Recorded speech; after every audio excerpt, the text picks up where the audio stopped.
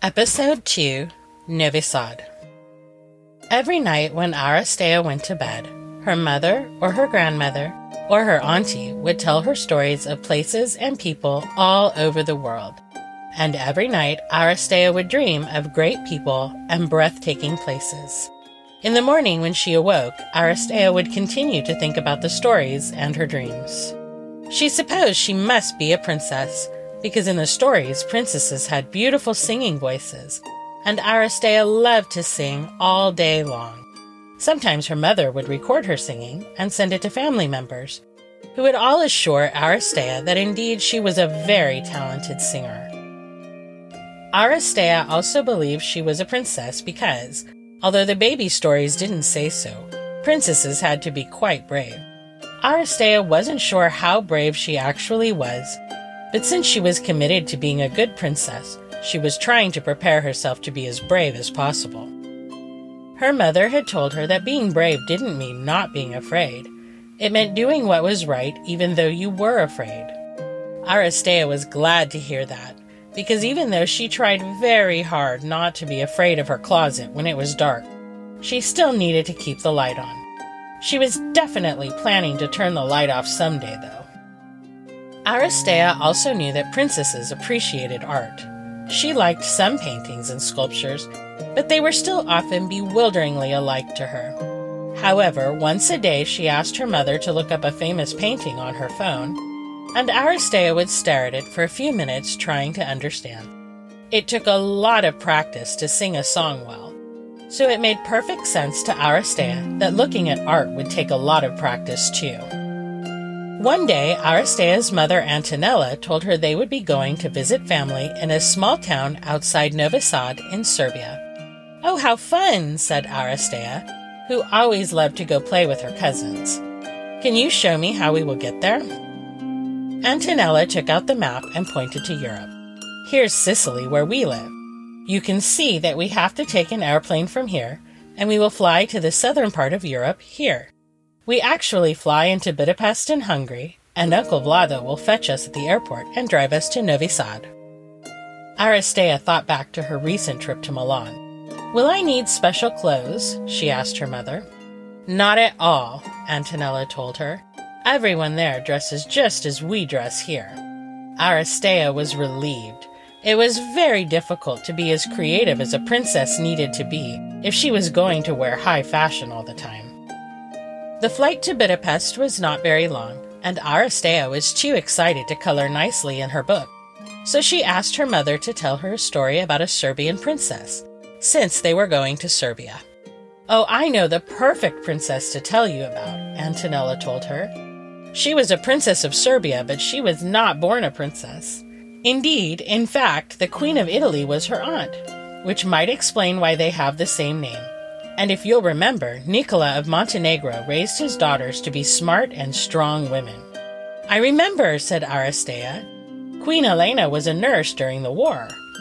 Her niece, Jelena of Serbia, was very much like her, and she was said to have a temper and be quite strong-willed as well. But there is much more to this story.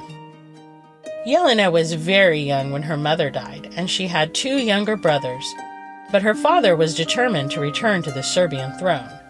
So even though Jelena attended school first in Switzerland, and then was later sent to attend school at the famous Smolny Institute in St. Petersburg, Russia, he made sure that all the Karađorđević children were steeped in the Serbian language and culture. Jelena was nearly 20 when her father's dream of returning to the Serbian throne was realized, but it was in a very terrible fashion that we'll talk about later. "But I want to know everything," Aristea protested. "No one knows everything about history," Antonella said. "But we'll tell that terrible story another time." "There are so many terrible stories," Aristea said. "Yes," Antonella replied, "but how would we know what is wonderful if we never knew anything terrible to compare it with?"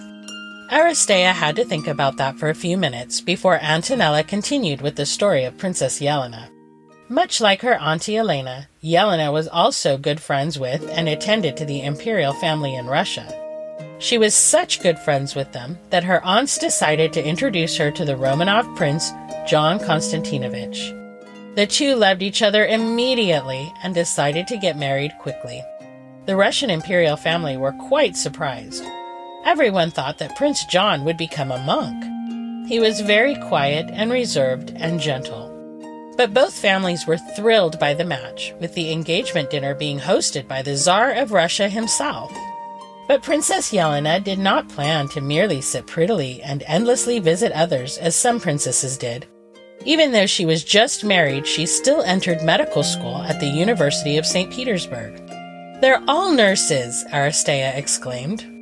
"You have to understand that being a nurse is hard work," said Antonella. "It's hard work now, and it can be very disgusting with bodily fluids and illness everywhere. But it was even harder work then, when they had far fewer medical advancements to help them. Princesses and queens who chose to be nurses, especially during a war, were choosing one of the most difficult paths women could take at that time." Aristea reminded Antonella how much she hated to help change her cousin's diapers. "Yes," Antonella said, "and working in a war hospital is much, much worse than baby diapers." "Princesses have to be very brave and very strong," said Aristea. "Exactly," said Antonella. But Jelena was not able to finish medical school because she had her first child. The Tsar himself was the baby's godfather, and the entire imperial family attended the baptism. Unfortunately, that special moment didn't last even 1 year, because the First World War started in August 1914.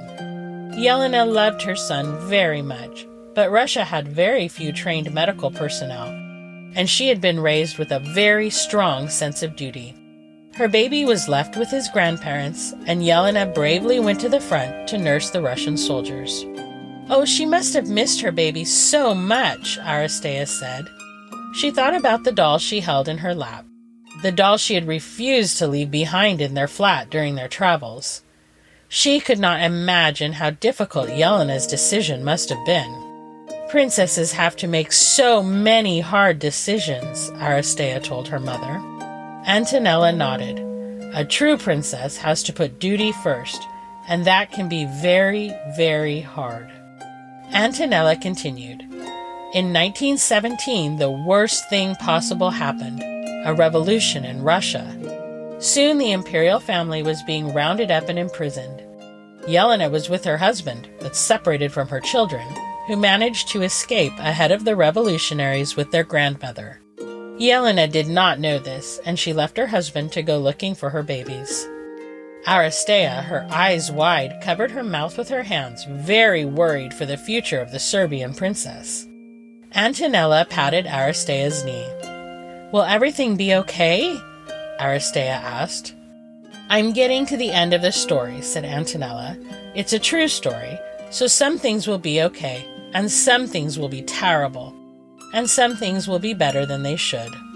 Aristea nodded, still hoping that the brave Princess Jelena would get a happily ever after ending.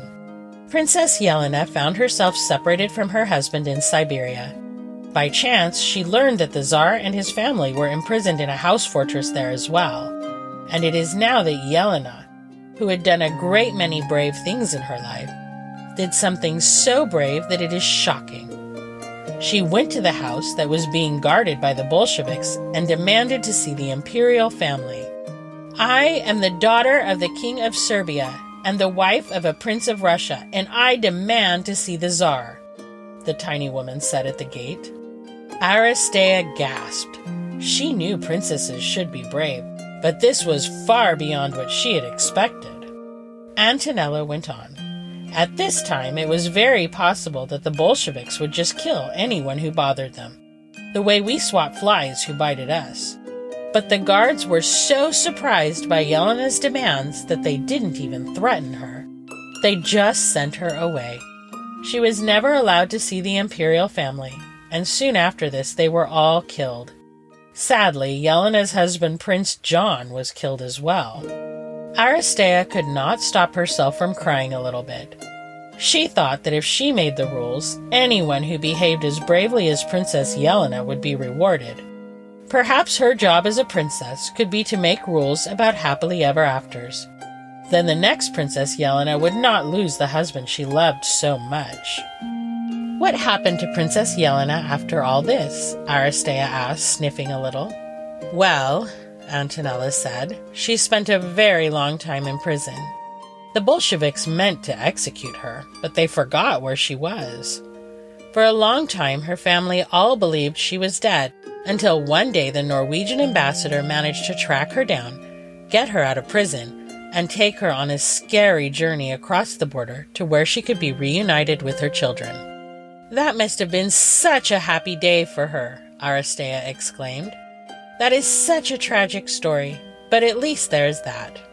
"At least she was reunited with their children," Antonella agreed, "and she never returned to Russia either. She chose to live in Nice, France, where she never remarried." Aristea was quiet for a few minutes. "Being a princess can be very hard," she said finally. "It can be," Antonella agreed. "Princesses don't always live in palaces. Sometimes they're forced to live in prisons." Aristea thought about Princess Jelena as the plane landed.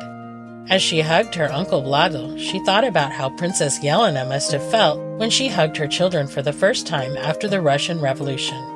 And during the drive to Novi Sad, she thought about all the journeys Princess Jelena made without knowing what her future held. Aristea had a very fun few days with her many, many cousins. Everyone came to see them in the family home, and there was a lot of food made especially by her aunt. All the food was very fresh and was grown on their own land. There were sliced cucumbers and tomatoes, carrots, green onions, and many different kinds of cured meat and salami that her aunt prepared and spiced with her own secret recipes. And everyone encouraged everyone else to eat and eat and eat until they were too full to move from the table, telling stories and jokes the whole time. One thing confused Aristea very much, though, and in a moment when Antonella wasn't laughing with everyone else, she asked her, "Why do you call Uncle Vlado and Uncle Danilo your brothers? I thought that Uncle Antonio was your brother. Did Nona have lots and lots of children?" Antonella began to laugh and then tapped Danilo on the shoulder, repeating Aristea's question. Soon everyone at the table was laughing, and Aristea began to get annoyed that they might be making fun of her. It was her old Uncle Nenad, Nona's brother, that explained things to Aristea. In our culture, as Montenegrins, children and family are very, very important. So even though my children and your mother are technically cousins, they are raised as one family, like sisters and brothers. If anything happened to any of my sisters or brothers, their children would become my children. All the cousins are sisters and brothers who always belong together. Aristea liked this idea very much. She was an only child, and the thought of having so many sisters and brothers in case of emergency was very exciting for her. And it made her feel so happy to have a tradition just like the one that Queen Elena and Princess Jelena grew up with. Even though Princess Jelena's mother had died when Jelena was very, very young, Jelena's Montenegrin aunts and uncles had taken care of the young woman, just as they knew her mother would have, and Jelena was never alone. Stories are really much more complicated than tragedies and happily ever afters, Aristea thought. After a few days, Antonella told Aristea they were going to have a very fun adventure. In Novi Sad was a huge fortress called Petrovaradin that was several hundred years old. The fortress was not just full of history, it was still being used for art stores and festivals, and one of the most exclusive restaurants in Novi Sad. We'll even take a tour down underneath the fortress where there are dark tunnels, Antonella told Aristea. Aristea was very excited about such an adventure, but she had to admit that she was a little worried about venturing into dark tunnels under fortresses. In the fairy tales, those sorts of explorations never ended well. When Antonella and Aristea arrived at Petrovaradin, Aristea was shocked to see how huge the fortress was. They drove through the gates and then walked the entire outside walls. Antonella and Danilo walked and talked, but Aristea was allowed to run ahead and look over walls and through crenulations. She had never felt so much like a real princess in her life as she did scampering through what seemed to her to be a huge castle. "How old is Petrovaradin?" Aristea asked her uncle. "Well, there has been something here for thousands of years," Uncle Danilo said. "But this fortress you see was mainly built by the Austrians after they retook this area from the Ottomans at the end of the 1600s. Even after that, there were big battles here as the Ottomans tried to retake the area and the strong new fortress. And now it's time to go visit the tunnels under the fortress." Aristea took a deep breath and held her mother's hand to walk down the stairs to the tunnel entrance. The stairs to the entrance were actually very pretty, with ivy falling down the walls and the staircase looking very gracious. But as soon as they were behind the door, there was only the small light of artificial bulbs and many, many shadows. Aristea could imagine how sad it must have been to be imprisoned in the tunnels when the fortress was used as a prison. She could see how stories about monsters under the fortress came about. It was all very creepy. The guide took them on a dizzying path underground, and Aristea felt very lost. However, she became so caught up in the descriptions of how certain areas of the tunnels were used as firing positions and how troops were rotated through the tunnels that she soon forgot to be afraid.